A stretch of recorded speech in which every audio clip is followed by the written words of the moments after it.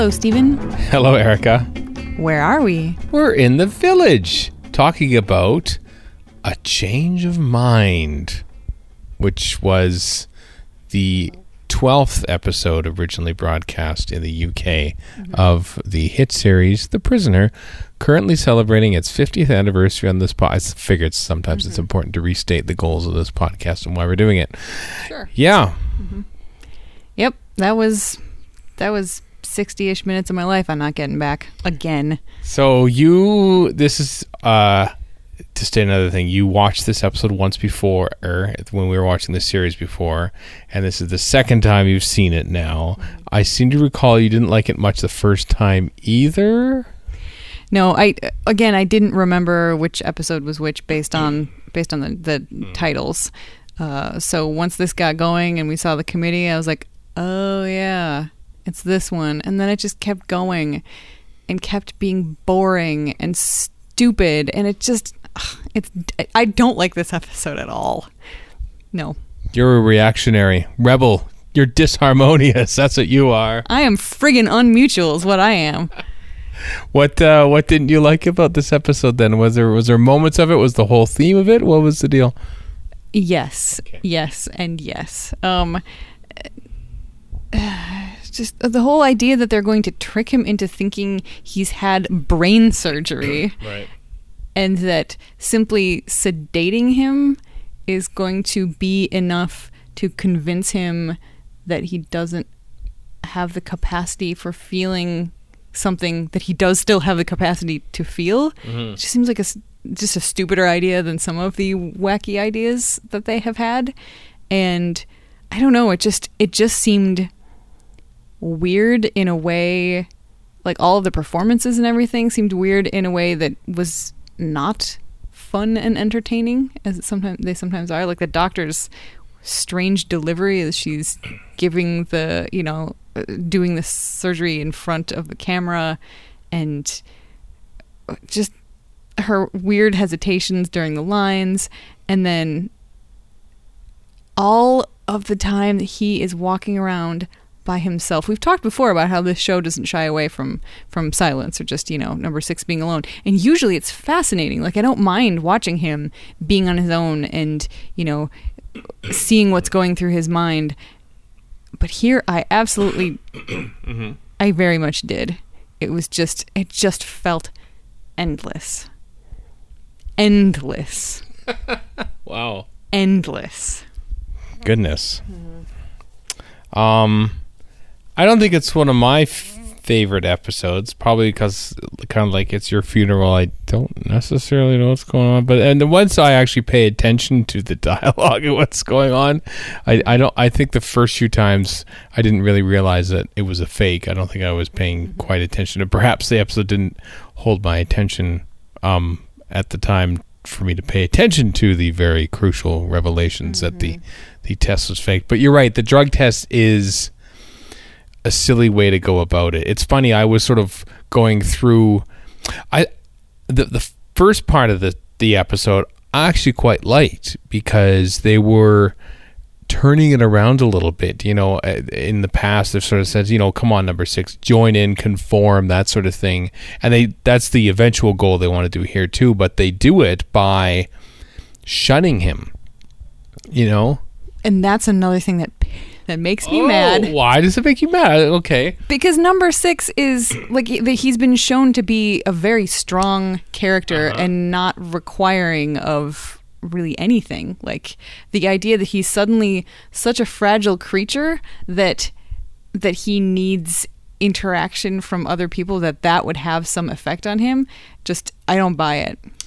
You're making a face. What are you thinking? I think in the past, it was number 6's choice to sort of be against the village, to sort of like be his own person. And now suddenly that individuality has been thrust upon him. It's no longer his choice to be the outcast. Being an outcast is forced upon him now, and he almost kind of resents that. Like here, you can't quit. You can't fire me. I quit. That sort of thing. I think that's what that's what's kind of interesting, that the choice of his independence has been taken away from him, which I think kind of affects him. I think maybe that's what they were going for, but I feel like that just doesn't feel true to the character, and it just seems like everybody in this episode is like a weird caricature of a human being. Everybody is just, I mean, yes, I understand that this is the village and people do what they're told, but the whole village turning into a mob and turning on number 2 just because 86 says he's on mutual. Like, what? And so I feel like that doesn't make any sense to me any more than number 6, who is supposed to be this, super spy who is good enough that they put him here in the first place, and good enough that he's lasted this long. Just the idea that he would fall apart because suddenly all these weird people start ignoring him. Like, sorry, you can't have your morning coffee. Oh my God, I'm freaking out. It just, yeah, I feel like his characterization is just kind of weird throughout this whole episode. The only part that I did like was the bits with him recognizing that she's drugging his tea, and the different ways that he fools her and manages to be sneaky about not drinking it. I like that. That's the only bit of this episode that I was remotely interested in. I thought she did a good job being looped on Mytol. I enjoyed her performances, and that, just sort of like running her fingers on the table, like, I have to report, that sort of thing. Yep. That was fun. That was good. And then he hypnotizes her with a watch. Can you get any more cliche than that? And it doesn't even swing. Well, in the 1960s, that was a thing, hypnotizing with watches. That was just, it happens in Doctor Who too. It happens in probably a lot of other TV shows and movies at the time. It was the style at the time, I guess. Yeah. Just, oh my goodness. It's just dumb.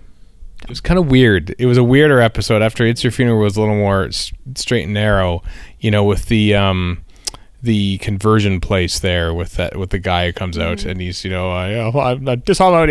Believe me, that guy who's sort of yelling and he's being told what to say. And then, that felt very sort of 1984, very fascist. Like, all of a sudden the village is even more fascist than it has been previously. Everybody is just, very, very blindly like zombies following what they're told.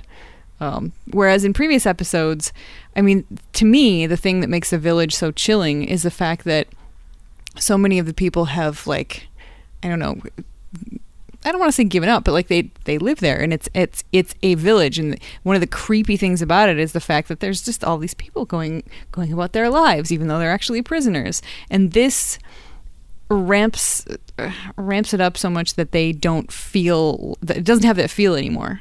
I think they're going for the mob mentality feeling, and because of that they sacrifice the sort of creepiness of people actually just sort of going along with the flow, which I think is even more affecting, at least for me. Yeah, I see what you mean there. But they've, like Dance of the Dead, they sort of go along with the flow. Free for All, they sort of go along with the flow. There are times when the people in the village just continue to just do what they're told and follow the leader, kind of thing. It does kind of, it in a way, it's almost like when it doesn't subscribe to that, like It's Your Funeral, and there's a couple of other reactionaries or other people who are looking to escape, or at least cause some change in the village that seem kind of the outlier. That's true. Yeah. I don't know. This was just, and I feel like this number 2 has no personality, just no charisma whatsoever. No. So just, I don't care about you, dude. I don't care about your plan. Your stunt double looks nothing like you running up the stairs. That was ridiculous. Oh my. I thought that they had screwed up and like had number 6, like that everybody was suddenly chasing number 6 because the guy was so much thinner. I just didn't understand until I realized, oh, that's supposed to be number 2 running up those stairs. Oh, okay, sure. And he had hair. Yes. Like, what? That was just very, very poor. That was odd. Maybe it looked better, quote unquote, in 1968 or something, when they were watching it on Blu-ray and HD and stuff. I'm not too sure. There was, there's another moment that I want to talk about now. I can't remember what it was. Was it when the guys randomly came up to start fighting with him at the beginning, which also made no sense? I think they were plants by number 2. Yeah. Almost certainly. Yeah. But, yeah. Wasn't that? What was it about now? The weird young people, sort of like, he's trying to divide us. That sort of weird argument, and the like reactionary rebel, that sort of. Yeah. Again, they didn't seem like people. They seemed like caricatures. Mm-hmm. It was just, that sequence is very. I hate it. It was It was certainly surreal, and then the weird. There's a lot of weird stuff in this one, like when number 6 is sitting in the circle there among the committee and everything, and then there's that weird little moment when they all leave, and it's just number 6 there, and the butler comes down, and they just stare at each other for a few seconds, and then number 6 makes the move. Now we're gonna go, and like, so almost as if to force the butler to pull the table away so he can get out, and he does it again later on. And then there's the last shot of the episode, which is very intriguing. I sort of like have tried to pin down that the butler holding the black and white umbrella is like just a visual indicator that you're here forever, essentially. And they make such a big deal out of it in this one, in that when the mob is going crazy trying to track to number 2, and like the butler's around there, and he's like trying to open his umbrella while people are sort of going around, and then literally the last shot of the episode is him walking down the pathway with the umbrella. I think that's been as overt a time that instance has been there, and I'm not entirely sure what it means. I'm not entirely sure that they knew what it was supposed to mean, which is okay. That's fine. I mean, the ambiguity of this show is one of the things I like about it so much. And I just feel like this episode, that part of it, like, that's fine. Like the scenes with the butler, I do kind of like the interplay between the two of them. So yeah, I'm fine with that sort of being ambiguous, but I don't feel like the rest of it is ambiguous at all. It's just weird.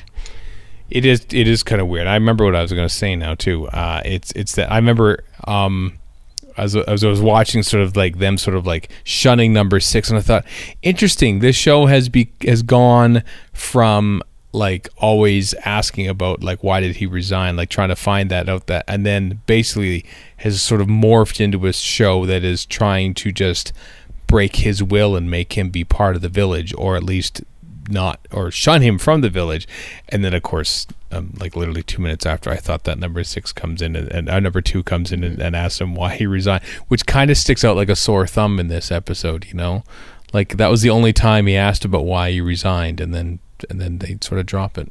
Well, I mean, that's the only time he asked, because that's the point that he was all drugged up and thought that he had this, and that's like so they thought that they could convince him that he didn't have any more aggressive tendencies or anything, and that for some reason would make him willing to explain why he resigned. Just like that, there's no logic there that makes any sense to me. So I think that number 2 said, we'll finish this conversation later or whatever. Yeah. So the idea was to give number 6 enough time, keeping him drugged up on Mital,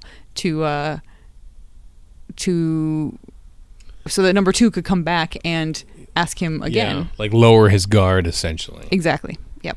When really all they said, let's go get drunk and like slip him a few shots of brandy. Right. Yeah, they could have like done it much, much easier. Yeah, and having everybody attack him with their umbrellas and stuff to get him dragged off to the hospital. I mean, we've seen in previous episodes that they can just drug him in his sleep and take him whenever they want. So this was all for show. I think it was just a show that the entire community was against him at that point, and then to show that once he got out of the hospital, because remember they were still banking on him thinking that the operation was real. The whole village attacked him, and now they all celebrate his reinsertion into society. Yep, that's the idea. Mm-hmm. So this is your least favorite one so far, then? By far. Yeah. Yeah. I don't even, like, usually I at least enjoy watching Patrick McGoohan doing whatever he's doing. And I really didn't in this. His weird, like, half smile just seems smarmy and smug, and like it just, I don't know, none of this worked for me. Okay. Oh. Not even George Pravda, the Castellan himself from Deadly Assassin, who had a couple scenes in this as a doctor. Well, okay, I do like the Castellan. Yeah. So he gets a thumbs up for me, but only because he's the Castellan in Doctor Who. Only because. Mm-hmm. Well, that's too bad. As I was watching this and looking at the episodes ahead, it's kind of interesting that A Change of Mind is the last quote-unquote normal prisoner episode for the whole series, because this is episode 12. There's 5 more to go. This is sort of the last one that sort of takes place in the village, so to speak. And it all goes a little bit wacky from here on in, with differing levels of success, perhaps, in your mind. Yeah, I seem to remember that this is sort of where, for me, the series kind of took a turn, and it was never quite the same again. So I'm just going to hang on to the joy that I've had with the previous episodes, and we'll just see where things go from here. I don't really remember very clearly, but there's at least one on the screen, the title that I'm looking at and going, oh, I remember everybody said that one was good, and I thought it was poop. We'll get to that one. Perhaps watching it a second time will give you a change of mind. Wah wah. I see what you did there. Yeah. Okay, is that it for this one? Please let it be yes. Be seeing you. Be seeing you.